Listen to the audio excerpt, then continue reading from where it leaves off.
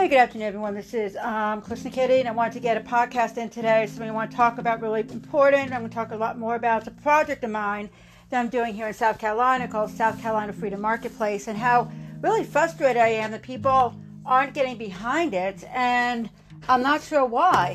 I just have become to the conclusion that people are just really lazy. But I'm going to talk about it. Maybe I can get some people from here and some other platforms to get busy on it and help me get this off the ground, because I don't understand the aversion to it. Tomorrow, actually, let me touch on this. I am going to an FTX with my militia group. I've been talking to people about it, trying to get people interested. And for those who don't know, I'm very open about it. I do belong to the 3% group. I'm here in South Carolina, and we are part of a national organization called 3% Defense Militia. I don't put any kind of links up. If you're interested, there's no public links to it or anything. You would have to contact me personally, and I would talk to you. And feel free to. You can just email me or drop me a line at any of the sites that my podcasts are on. But the best way to reach me would be revoltwellness.pm.me and put in the subject line questions. And people do that all the time. So I wanted to talk about, I've been wanting to start this on Facebook, and it really started as a way of recruiting because I'm very frustrated. We used to have a Facebook page, and it was easy to recruit. And then, of course, Facebook purged anyone that was even supportive of anything remotely patriotic. It's gotten better, but the problem is that we still get flagged, and I have to keep somewhat of a Facebook presence, and I do not want to lose my accounts again. So we have been trying different ways to get people motivated. And I was involved with another organization, which I'm not going to mention, who, this is online, not like in person, but they have something called a marketplace as well, businesses for something. And I was going to join until I realized they charge, not just to advertise, but they charge to look at it and to join it. And I'm like, well, that's ridiculous. If you're supporting patriot and veteran businesses, the veterans don't have a lot of money. Us small business owners don't have a lot of money. Why are you charging monthly rates and memberships? So I really wanted to get something going, and I'm calling it South Carolina Freedom Marketplace. And the goal of South Carolina Freedom Marketplace is to have a venue where patriots, veterans, people that support the Constitution have a way to list and advertise their businesses. And when I first put it out there, I had always people messaging me, yes, yes, yes, yes, yes. And nobody has followed up on it. And I don't understand why. And to me, it's just extremely frustrating. I basically tell people, send me your business cards, I will put it up on the site. Send me your information, I'll put it up for you. And it's not happening.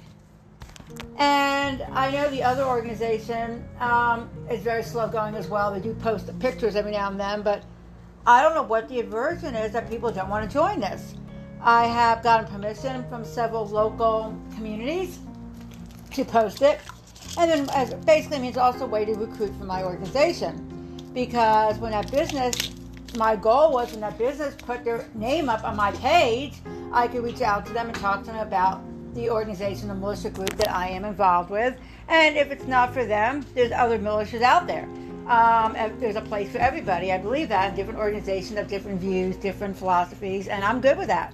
We all have to be on the same page and support each other. I believe that. So I'm just very disillusioned that I cannot get people to participate in this, and I'm not sure why. I reached out to some similar people doing things in other states, and they said the exact same thing. Now, I don't really understand because I keep Facebook for a couple of reasons. But one is I don't know how to fix things really myself, and when things break, I like to use local people, okay? So I have gone on Facebook and had really good luck putting up, hey, like when I had a plumbing issue, I need a good local plumber that wants to make money off the side. You know, something like that, after hours. And I was blessed. I've always had good outcomes that way. So I thought, having an opportunity for small businesses, professionals, even people are doing crafts, just anything, they would flock at free advertising on Facebook. And yet they aren't. And I don't know, is it a fear of being associated now with this? So I realized when I went on Facebook, when you go to like my page called South Carolina Freedom Marketplace, please like it. There's a warning that pops up. Yes. It says, this page may go against community standards. Now, I'm going to ask you a freaking question here, okay? How can a veteran-owned business, a small business in small-town America, go against any community standard? You tell me this, okay? There is no freaking way that can happen. Because, well, according to Facebook, we support the Constitution. Oh, no. We support businesses. Oh, no. I was asked by somebody, do we discriminate? And I'm like, what the hell are you even talking about? I don't care who you are to advertise on my page. You support the Constitution? You're a veteran-owned business? Advertise. I've never heard anything like this in my life. Violates community standards. I want to know what community standards it violates. I'm going to tell you another little story. I contract with a company that does fitness stuff. And they have a nonprofit, actually two of them. They work with disabled veterans. And they had a very big following on closed groups, always closed. But they had to, a marketplace kind of thing where people would come in, ask them questions about their organization. Well, it got flagged against community standards. How can a non-profit that mission, if you read the mission statement, is to help disabled veterans get off of psych meds and pain meds, go against community standards? Well, we found out it was because they had quotes from the founding fathers and wrote a commentary that somebody flagged. Unbelievable. So people say to me, well, get the hell off of Facebook. Well, you know what? I'm going to use my enemy, but I'm going to use it smartly. Unfortunately, from an organization, one of the reasons I started doing Clapper and I started doing this is there's no other way to reach people. I used to go on MeWe, but unfortunately, they just do not get the numbers of people. I can't reach them. Facebook allows us to at least reach people, but you have to be subversive. And isn't that what war is? We're in a war, so why not use the enemy as, using the best I can, right? So, but I really got behind this idea of Freedom Marketplace.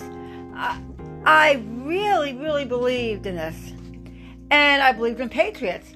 And so I started even messaging businesses, gunsmiths, gun stores, people that had towing companies that had the American flag, veteran-owned business. And people liked the page and everything, but they're afraid to advertise on it because now Facebook has flagged it. But I'm not going to take it down.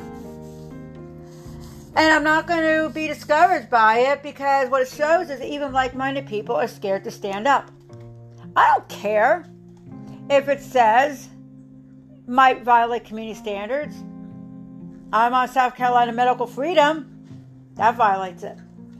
But just in case, my puppy dog now officially has a Facebook page. Yes, Damien is a Facebook junkie now. Yes.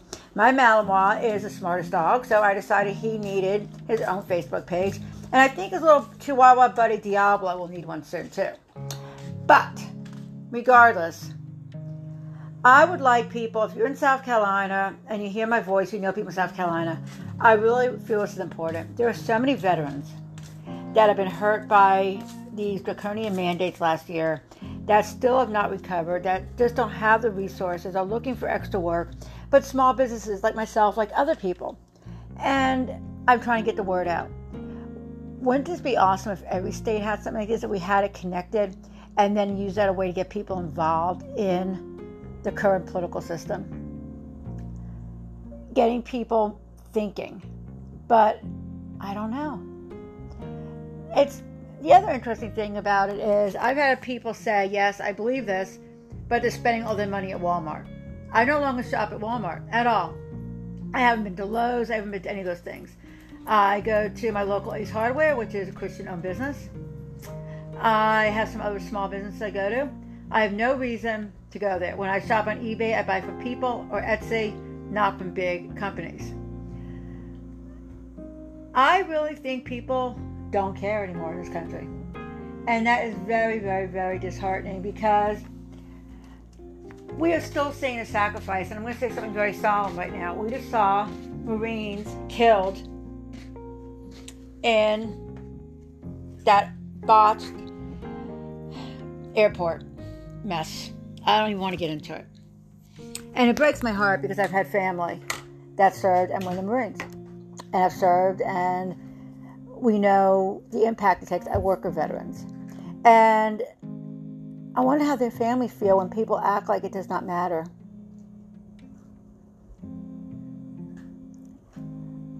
We really, really, really need to get people going.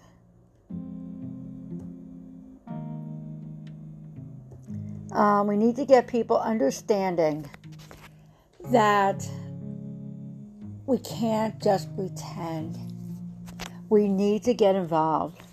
We need to somehow get people into the process of being involved in their communities, in their local level, in every way possible. And that's the only way we're going to succeed. I believe that with all my heart. So I'm going to be ending tonight. Like I said, tomorrow I'm going to be gone. I'm going to be training. And I'm going to end tonight a little bit about sacrifice. Because I really think that American people have forgot about sacrifice, about the Constitution, which we always talk about. And I really think the American people have forgot what other generations have sacrificed for our freedom. So I want to read a little something. And I just want you to think about something. Okay? I want you to think about the sacrifices that others have made. And when people aren't willing to even make the slightest sacrifice, what does that say about us? What does that say about our country? What does that say about who we are? I want to read something very personal, I guess you could say. And I want you to listen to it. Okay? And this was actually from an article that came out in 2012. It was actually a writing. And even though it's way past 2012, it is still poignant. And I don't know, it always stuck with me. And I wanted to share this. And this was actually put up by the U.S. Army. And it says, a soldier's sacrifice, acts of gallantry honored after 42 years. And this was in Soldiers Magazine, May 16th of 2012. And it's so interesting. We don't even know these people. Maybe someone should remember it. Specialist Leslie H. Sabo Jr. married his fiancée, Rose Marie, in September of 1969 and had 30 days with her before he was sent off to Vietnam and eventually Cambodia. There he would sacrifice himself to save his fellow soldiers. Captain James Waybright was Sabo's company commander with a Company B, 3rd Battalion, 506th Infantry Regiment, 101st Airborne Division. He separated from the Army as a captain when he returned from Vietnam in 1971, but he still carries Sabo's memory with him. Well, Leslie, I always remembered him as a maroon headband around his head and dark glasses. He was very laid back. His glasses, he probably looked somewhat like a nerd, but we were all a pretty relaxed group. From rest to combat, the welfare and safety of the company were always my top priority, and it was difficult to maintain in the unforgiving and unconventional combat environment. You got to be pretty close to your people, he said. You lived with them, and any consideration you had on tactics was not only to accomplish the mission, but to keep your people alive. On May 10, 1970, Company B was in Cambodia on a secret mission to prevent North Vietnamese forces from staging attacks into Vietnam. The company attached to the 4th Infantry Division had taken a village in Se Sound, Cambodia, Wainwright said, and they were in the process of destroying the food supplies and encampments of the North Vietnamese. The company had orders to keep moving down a trail when they were finished. They traveled down the path with 2 platoons forward and one in the reserve. That afternoon, a North Vietnamese battalion ambushed the company. I think the first reaction was people were sort of freezing, Wainwright said. And then we quickly shouted out several of us to return to fire. Actually, in combat, everybody's afraid, but there's a camaraderie around people in your outfit. You don't want to look bad in front of your fellow soldiers. The company, which had been traveling in a perimeter rather than a column formation, was already in a defensive position when the attack began. Sabo might have come across as a bit hippie, but when the bullets started flying, he really came to task. That wasn't the first time Sabo had proved in battle. Just a month earlier, the soldiers fought in a fierce firefight, and his actions rallied his fellow soldiers and inspired them to fight harder. This battle was no different. When a grenade landed near a wounded buddy, Sabo picked it up and threw it, and shielded the other soldier's own body, taking the brunt of the explosion. At times, he actually moved towards the enemy and saved that side of the perimeter. His body was full of shrapnel from the grenade explosion. Sabo charged an enemy bunker, sustaining serious wounds from automatic weapon fire in the process. Despite his injuries, he pressed on. I think the North Vietnamese intention was to even the perimeter and then attempt to overrun us. The surviving members of Company B credited Sabo with preventing that from happening. 8 people were killed in that battle and another 28 were wounded, but the enemy force sustained the biggest blow. 49 enemy soldiers were killed in action. There were 18 bricks in the Veterans Wall in Wainwright's hometown of Marietta, Ohio, honoring each of the 18 Company B soldiers who were killed between January and May of 1970. Ironically, 5 years ago, we had all the bricks installed on Leslie's brick. We put MOH, not knowing if it would ever happen. And probably 6 months ago, it was trying to figure out how to get the MOH there because we figured the application would be lost or turned down. The original Medal of Honor nomination submitted by George Kozel, one of the men wounded in the Battle of Se Sound, was lost in 1970. It wasn't until Memorial Day 1999 the paperwork was rediscovered. Alton Mabe, 101st Airborne Division Vietnam veteran, found the original paperwork at the National Archives while writing for a Screaming Eagle. He brought it up to the attention, and it intrigued me, he said, because of what it was. After a few weeks passed, nothing seemed to be happening much. The government wheels moved slowly. But he was honored eventually, and the Medal of Honor was awarded to him and his family.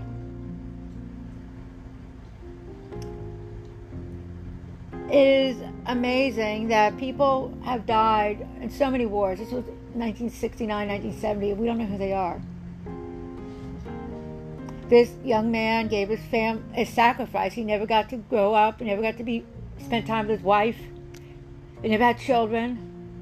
And look at the world we're living in today, how we don't even honor that. Think of the thousands and thousands and thousands that have perished. Think of that.